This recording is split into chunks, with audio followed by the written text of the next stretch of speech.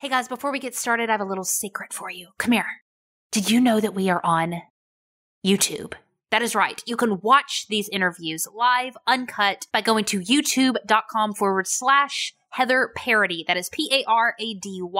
I promise you it's another level watching these on YouTube. So again, find us over there by searching for Heather Parody or Unconventional Leaders. And make sure you hit that subscribe button. I literally flew home from Cancun, Mexico, never stripped another day. I broke up with my girlfriend at the time, who I'd been cheating on, a beautiful girl, was abstinent for the next 6 years, cut off all my friends. All my friends were partiers, so I couldn't really hang out with them anymore because I knew that would be trouble for me. And I literally was just like, didn't even know what to do with myself because I've always felt immense fear. I was born with cerebral palsy. I have always felt small. I was told not to take risks. I may be blind, but I teach people how to see. And I'm proud to be an individual. This podcast is for you, the unconventional leader. Maybe you are the one that everyone discounted. Maybe you struggle with fear and self-doubt. We are here to empower the next generation of self-starters to step up, Use their voice and make an impact in this world. It's never too late to be who you might have been. That comes from today's guest, Rob Kowalski. And if this is your first time listening, what's up? My name's Heather Parody. I am your host. I'm sitting in my sister's closet right now. We are traveling for the holidays and I'm surrounded by my niece's gifts in here and a whole bunch of cute clothes for my sister because y'all know sisters be stealing clothes from each other. I don't care if you are in your 30s. We still play that game strong. Wherever you're at today, I hope you are feeling all kinds of love, even if you're spending the holidays alone. Your Unconventional Leaders community is sending you a huge virtual Christmas hug right now. But listen, you didn't come here for a Christmas hug. You didn't come here to listen to Heather's sister's closet details, right? You saw that title. Male stripper turned abstinence advocate. You know, I was sitting here thinking, what would be the awesome Christmas episode to put up? Let's do the male stripper one. No, it just so happened to fall for this week. And I'm like, you know what? This is going to be some good travel listening. This story's crazy. Rob said he grew up with a teenage mom, dad out of the house, and he taught himself to be a man. And one of his major goals, even as a young man, was to become a male stripper. Well, guess what? He did. And then what happened? He said he met Jesus at the beach and had an encounter with him, and it completely changed his life. Now he travels all over, started an organization, and says he has facts and figures and proof that abstinence is the way to go. This is a crazy powerful story. Make sure you connect with Rob over at robkowalski.com. Also, his organization, City Fam, all of that is linked in the show notes. Before we get started, my family, you know UL is for the most part pretty family-friendly podcast. Every once in a while, I'll get a little upset and I might cuss here and there. But for the most part, it's family-friendly. But this episode, I will say, if you're driving to grandma's house, you might not want to play this on the loudspeaker with all the children's and the cousins in the car. You might want to put on your earbuds, okay? So I gave you the warning. Use your own discretion, but we talk about some super sensitive subjects in this one. So y'all been warned, okay? Let's go ahead and get into this male stripper turned abstinence advocate with Rob Kowalski. So my mom got pregnant with me very young. She was 14 when she got pregnant with me. My dad was never in the same state, didn't pay child support, so he didn't have visitation rights. So I didn't really see him very often. So I kind of grew up without a strong male role model, and she worked a lot and I took care of myself from a young age. So I just really taught myself how to be a man, and I kind of just learned it from watching television and movies. So my idea of what a man was a guy that was good with girls. From the time I was a teenager, from the time I hit puberty, my whole goal in life was to be a male stripper. I actually found a video. Really? Yeah. I found a videotape that my mom had rented with some of her friends, and I didn't know what it was. I popped it in the VCR. And all of a sudden on the television were like the Chippendales or something. I don't remember who they were. But I remember like seeing these guys thinking, oh, wow, what better job can there be than to have women stick money in your pants? This has got to be the best job in the world. So I decided I wanted to be a male stripper. And, you know, not long after that, I became sexually active. I started working out. And when I was 19 years old, I went to work for one of the entertainment agencies in Baltimore. And over the next few years, I was working for all of them. And I was like their most requested guy. I was in the phone book. I did some bodybuilding. So here I was pretty much a physical specimen, having all this casual sex, making a lot of money, very popular, but really started to see the consequences of the lifestyle, specifically in my relationships with women, where, I would always have sex quickly, and one of two things would happen every single time. Either I would immediately lose interest, immediately, like from the moment that I ejaculated, I would be over it, or I would continue sleeping with some of them, and then we would drift into a relationship, but it was never that good, to the point where I was looking at other women, wondering if I could be happier with them, maybe looking at pornography, trying to fill a void, maybe cheating. I did that same pattern in a couple of relationships in my 20s. And I started to think, well, even something must be wrong with me, because I couldn't force myself to only have eyes for the girl that I was dating. And I wanted to be in love with them because some of them were great girls, but I couldn't, force myself to do it. And I thought, well, maybe I'm the kind of guy that can't fall in love, or maybe human beings aren't supposed to be monogamous. You hear people say things like that. All I knew was like I said, I couldn't make myself only have eyes for them. And I didn't know why. And until it was March of 2000, it was 20 years ago, a little over 20 years ago, I was in Cancun, Mexico for spring break. And I heard God speak to me for the first time. Like, I had never heard God's voice. I didn't think about God. I liked being me. I was addicted to some things I knew I shouldn't be addicted to, specifically drugs, from being in that lifestyle. But for the most part, I liked the persona that I created for myself, and it was easy. But I heard God speak to me, and he basically said, trust me, follow me. I have a plan for you. And then he kind of told me, like, look, if you start doing relationships my way, you'll be able to find love. Can we press pause real quick? Absolutely. Yeah. I heard God speak to me. What does that mean?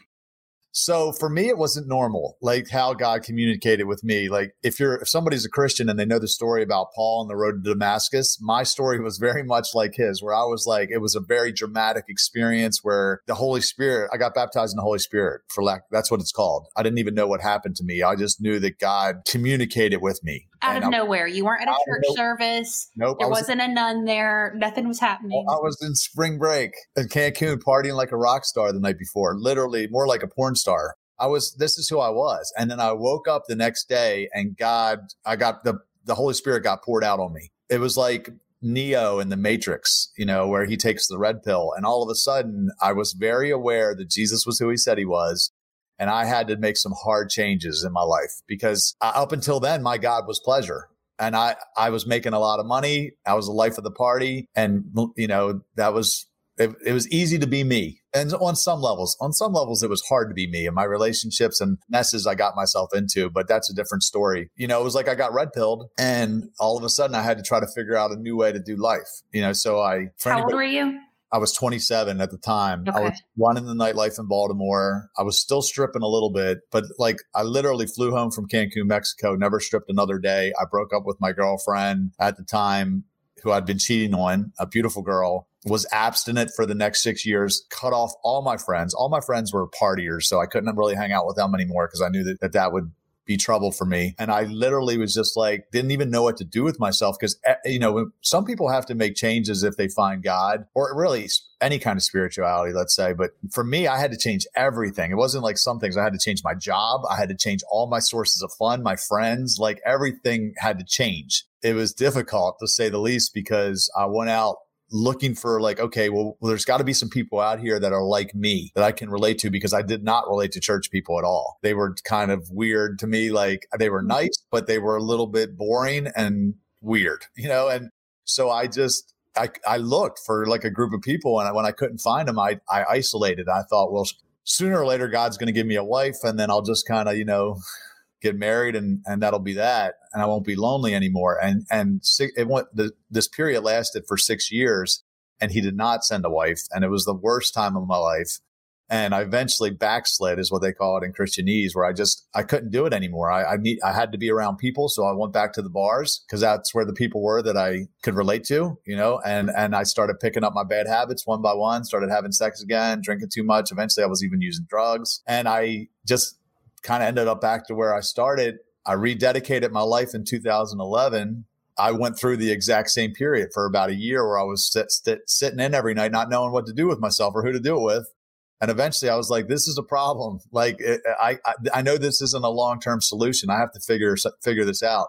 So that's when I started organizing social and service events, really just kind of to give myself something to look forward to and something to do on the weekends. But also what I noticed was I had friends, my old friends that I used to party with. I had been trying to get them to like church or recovery, places like that had the help that I knew that they needed for 10 years. I tried to get them there and they wouldn't come. But when I promoted a social event, I noticed it was a lot easier for me to get them to like a bar. And I had friends from like recovery or from church that were bored and lonely like I was, and they were staying in every night.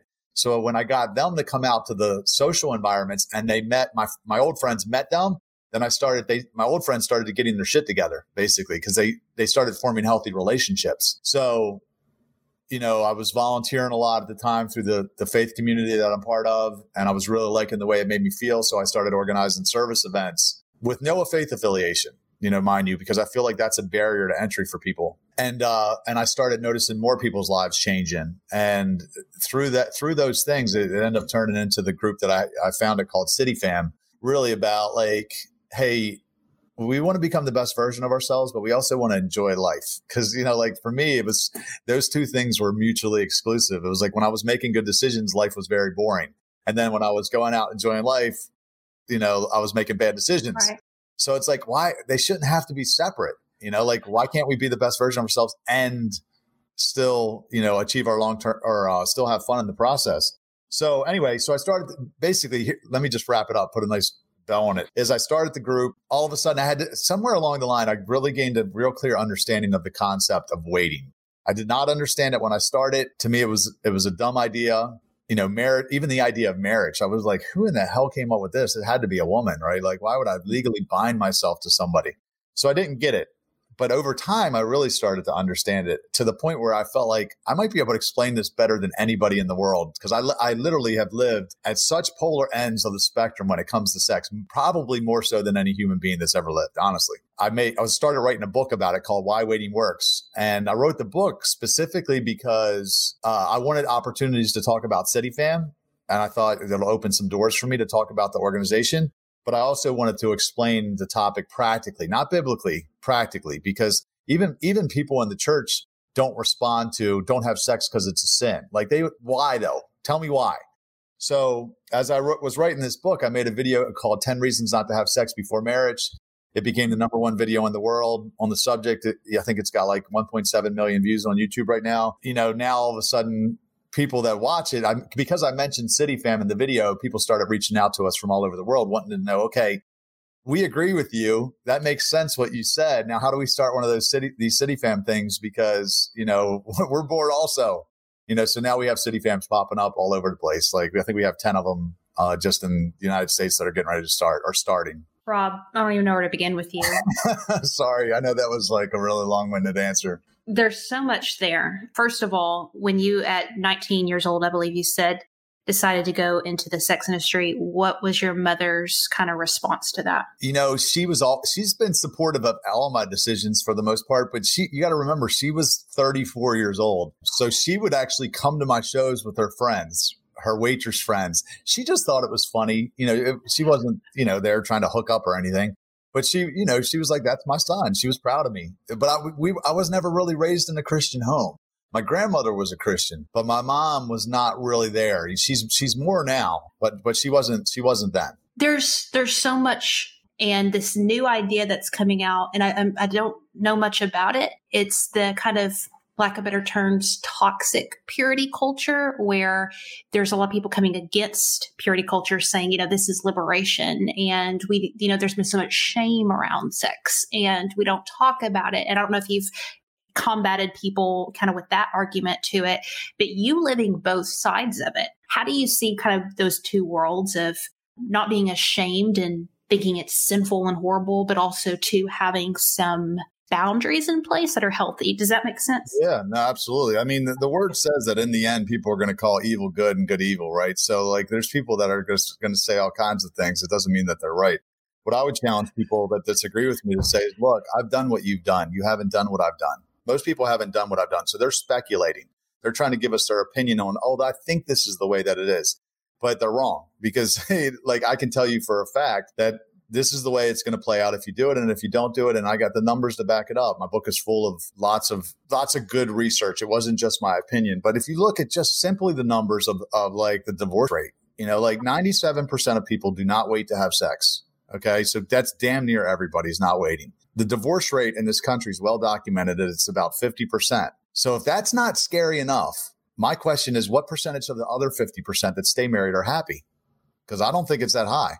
I think a lot of people stay together because of the kids or finances. And that's the consequence of not waiting, is that your chances of being happily married are really slim because this is why it works. This is why marriage works. And I get it. Look, it sounds extreme to say, wait till marriage. I would have been like, thought you were crazy 20 years ago if you told me that. But as bad as I want the pleasure of sex, I equally don't want the pain of divorce.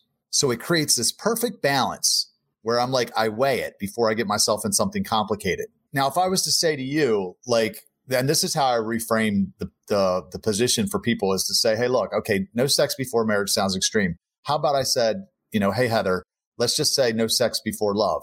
Does that sound fair? Most people go, yeah, well, I could get down with that, because if you really think about it, sex before love, that's a lot of possible problems, just unwanted pregnancies and all kinds of things, right? So let's just say no sex before love. Okay, that sounds reasonable. How do you know if you're in love? What I say is you'd be willing to marry that person, because the Bible, let's go, I know some people get offended when I even mention it, but the word says that the heart is deceitful above all things. So if that means your heart will trick you into believing things that aren't true in order to give your body what it wants. And we do this to ourselves every day. So if I said to you, hey, Heather, I'm in love with you. I want to spend the rest of my life with you. Let's have sex. And you said, I love you too, Rob. Let's just run to the justice of the peace real quick and get married. I'd be like, oh, damn, let me think about this a little longer, right? That's the point. That's the whole point of marriage, because it forces you to find out if your heart's telling you the truth before you get linked up with the wrong person and spend your whole damn life with the wrong person and miss your purpose. We've all seen the old couple sitting at the diner that don't talk to each other. It's like, I don't ever want to be them. We don't know how that relationship started. It probably started with them hooking up. Because that's what happens. There's a physical, biological process, oxytocin. I don't know if your listeners are familiar with it, but it's a real hormone, and it makes you stick to people. I mean, have you ever been in a bad relationship that you knew the other person wasn't right, but you still kept going back to them? I mean, I have.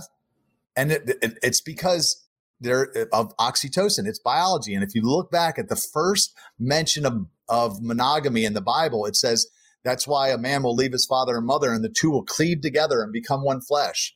Cleave, when you look up the definition for cleave, it sounds a lot like oxytocin. It sounds like glue.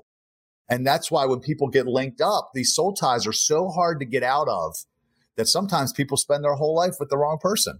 And they miss their purpose, I believe, because not only did they not harness their sexual energy to figure out what on earth that they're here for, but then they choose the wrong person that even if they know it, they can't help them get there because they were supposed to be with somebody else that had a different set of skills. I mean, there's so many practical benefits to it. But when I mention sex transmutation, I have to mention, like, if you go all the way back to Adam and Eve, right? A lot of people are under the false belief that Eve was created at the same time as Adam, and she was not.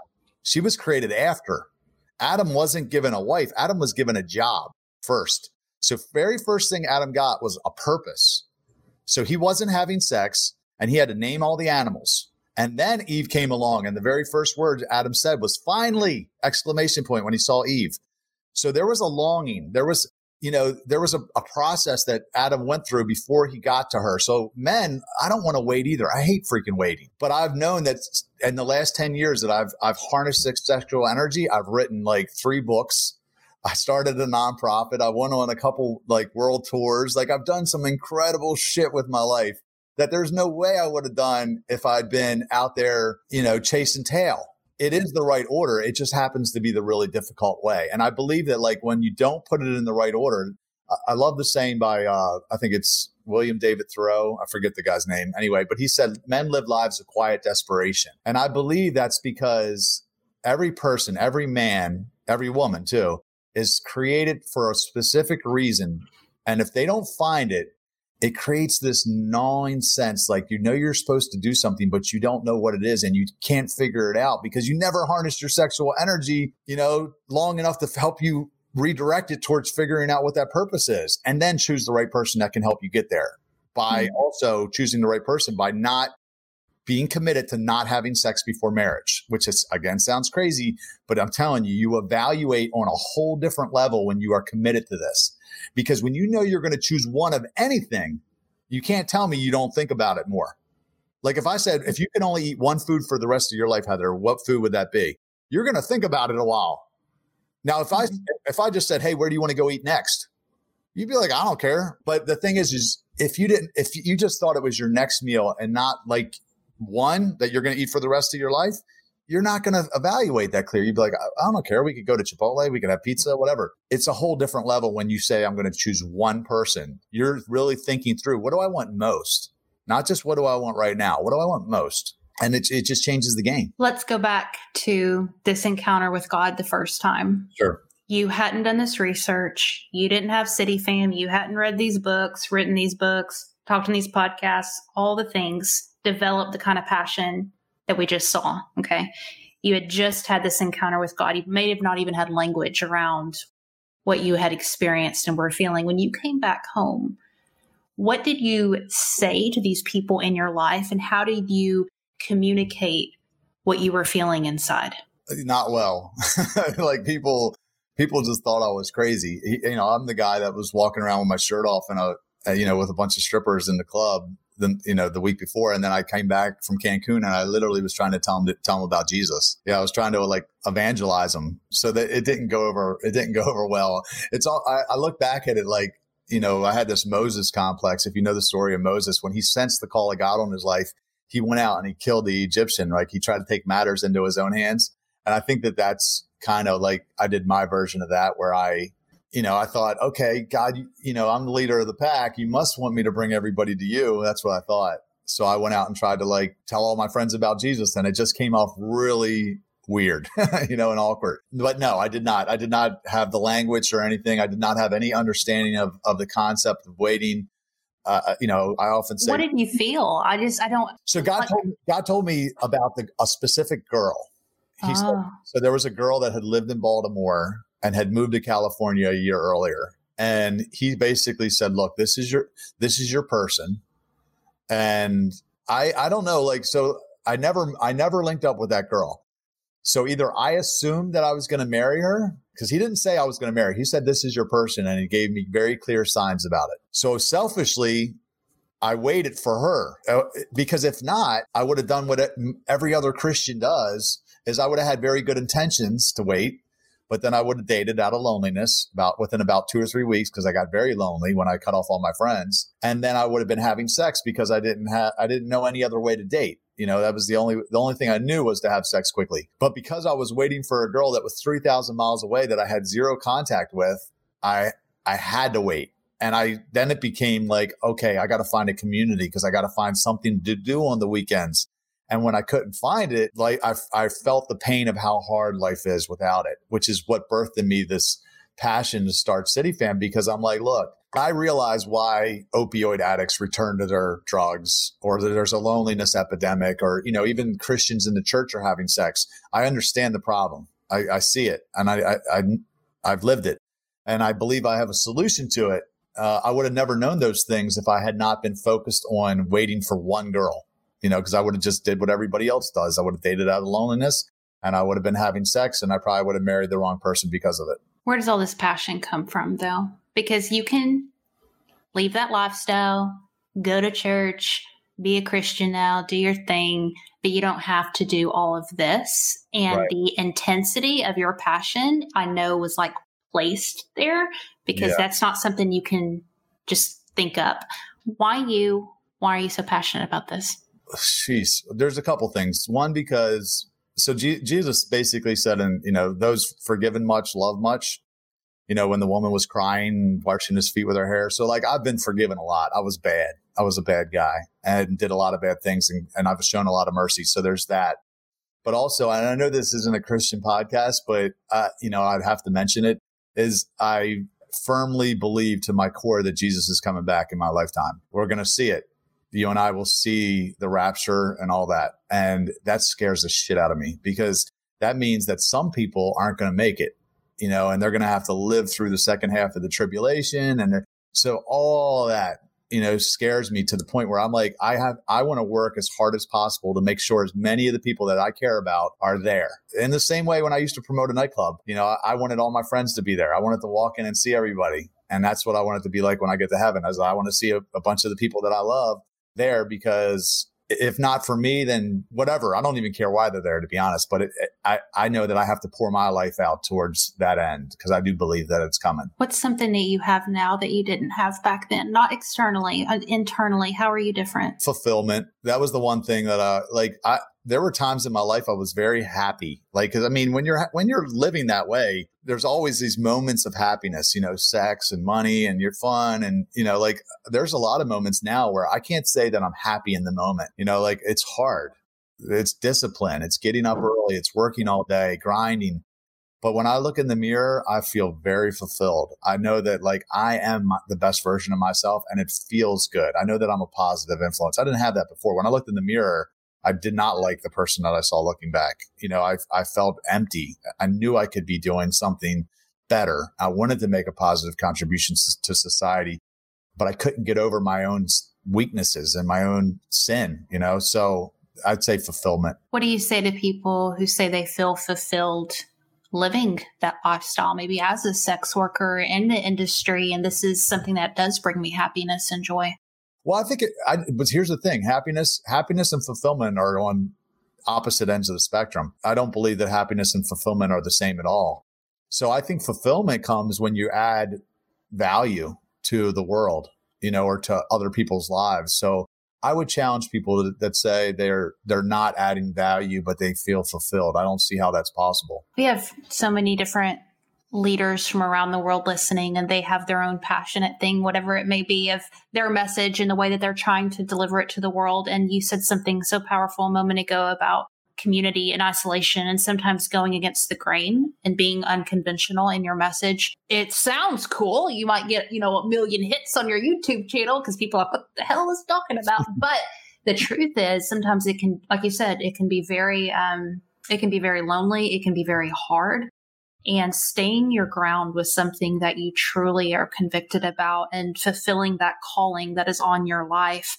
What have you learned over the past several years, and what words of encouragement do you have to these leaders who are listening, who have their own message, their own calling, and maybe feel discouraged right now, maybe second guessing themselves? Yeah. I always say feelings aren't facts. Number one, that's you have to realize just because you're feeling a certain way doesn't mean that it's true, or that it's backed up by anything. Because it's been a roller coaster of emotions for me to get to the point where, depression, loneliness, and then you feel good and then you back down. And, I compare it sometimes to when I competed in bodybuilding in my early 20s, as I mentioned, and you just had to do the work. Every day you had to get up and you had to do your cardio at 6 a.m. and you had to eat the broccoli and the chicken, whether you felt like it or not. If you followed the program, you got to the place you needed to go. So I would just say, don't stop on 6. There's a message I love by Stephen Furtick where, the Israelites were told to walk around Jericho 7 times. And then on the 7th time, the wall fell.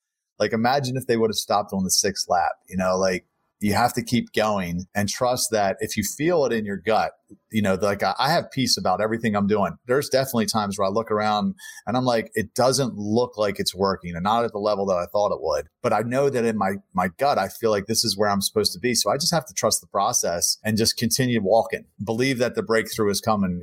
I go back to a lot. I use the word a lot because it's God's promises. And he says, don't become weary in well doing. For at the proper time, you reap a harvest if you don't give up. We don't know when that is, I damn sure wouldn't have thought it was going to be 20 years. I also know that the things that I'm working on are so far bigger and better than anything I would have ever dreamt for myself before. So, I just believe that God's in it, and he knows when it's going to happen. And even if it doesn't work out the way that I think it's going to, I will go to my grave knowing that I gave my all. And that is a peace of mind.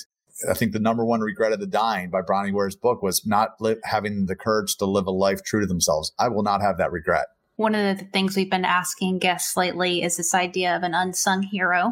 So a lot of times when we think of making an impact and a difference in this world, we think of these influencers, these rich CEOs, these famous people. And out of the hundreds of interviews I've had, every time I ask about impact and who made a difference in your life, it was always usually this teacher, this stranger on the street, someone who you would never know of. But there was a moment that they really either spoke into your life or did something for you that completely just changed you, right? So if you were to look back over your life and say that there was a moment, a person who would be your unsung hero, who would that be? There's a woman named Lori Lockamy. She's my life coach, and she's actually involved in City Fam. So 10 years ago, when I rededicated my life, she started meeting with me, and she asked me the right questions, and she helped me take the answers and put them into the form of a vision statement. It was real. That was a start, because when I heard her read it to me, she read it in like she put it into like the form of a story. Like, you wake up every day and she read it to me. She had me close my eyes, and I said to her, I said, if it's even possible that I could get to that place, I'll change anything. Wow. And she said, you can do it. You just got to work. And then she supported me. She believed in me, and it was a crazy vision statement. It's big. And, City Fam was part of it before it had a name.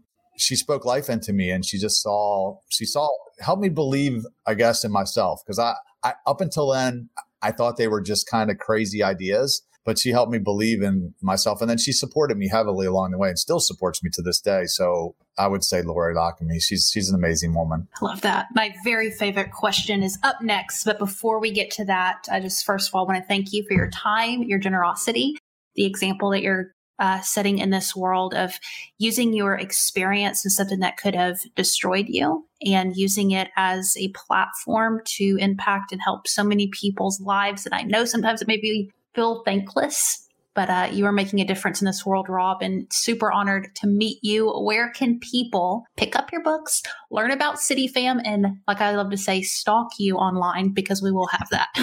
Thank you. I really appreciate the opportunity. But yeah, I'm doing a free book giveaway now, where you can go to whywaitingworks.net and you get a free copy of the book. You also get the study guide. I have a small group curriculum that goes with it, and I have videos for each week. You get all that for free. Just pay for shipping and handling. And then if you want to know more about City Fam, you can just go to cityfam.com. We have a process where we're, showing people how to bring it to their part of the world. And we have some people that just get involved with it from a distance, where they're just, plug in virtually. We have virtual events, but, obviously in-person communities a lot better. So cityfam.com. And then you can find me at Rob B. Kowalski on Instagram, Facebook. Oh, robbkowalski.com. You can go to my website. Yeah. Cool. All that will be linked in the show notes. Very last question. I love this story. I can see it of this young man who's partying it up, having a good old time.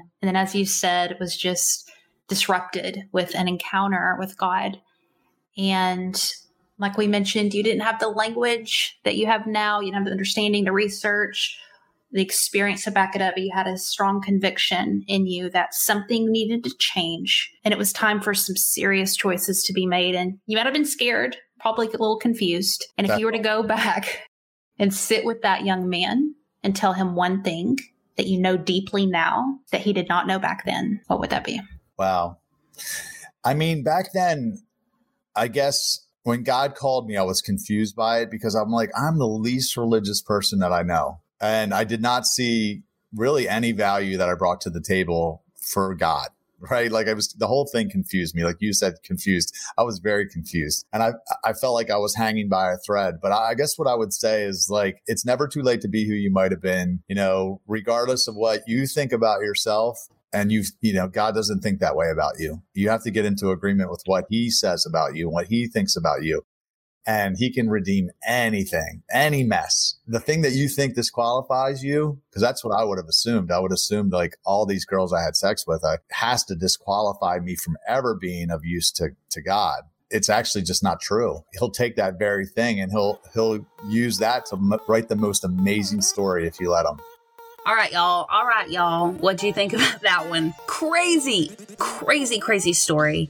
Loved how passionate this man was. Make sure you connect with Rob. Again, robkowalski.com, also cityfam.com. All that is linked in the show notes. I will say one of my favorite parts that I'm super interested in, maybe we should have an episode on it, is he kept talking about harnessing sexual energy to be productive. I think that sounds like a very good podcast episode. What do y'all think?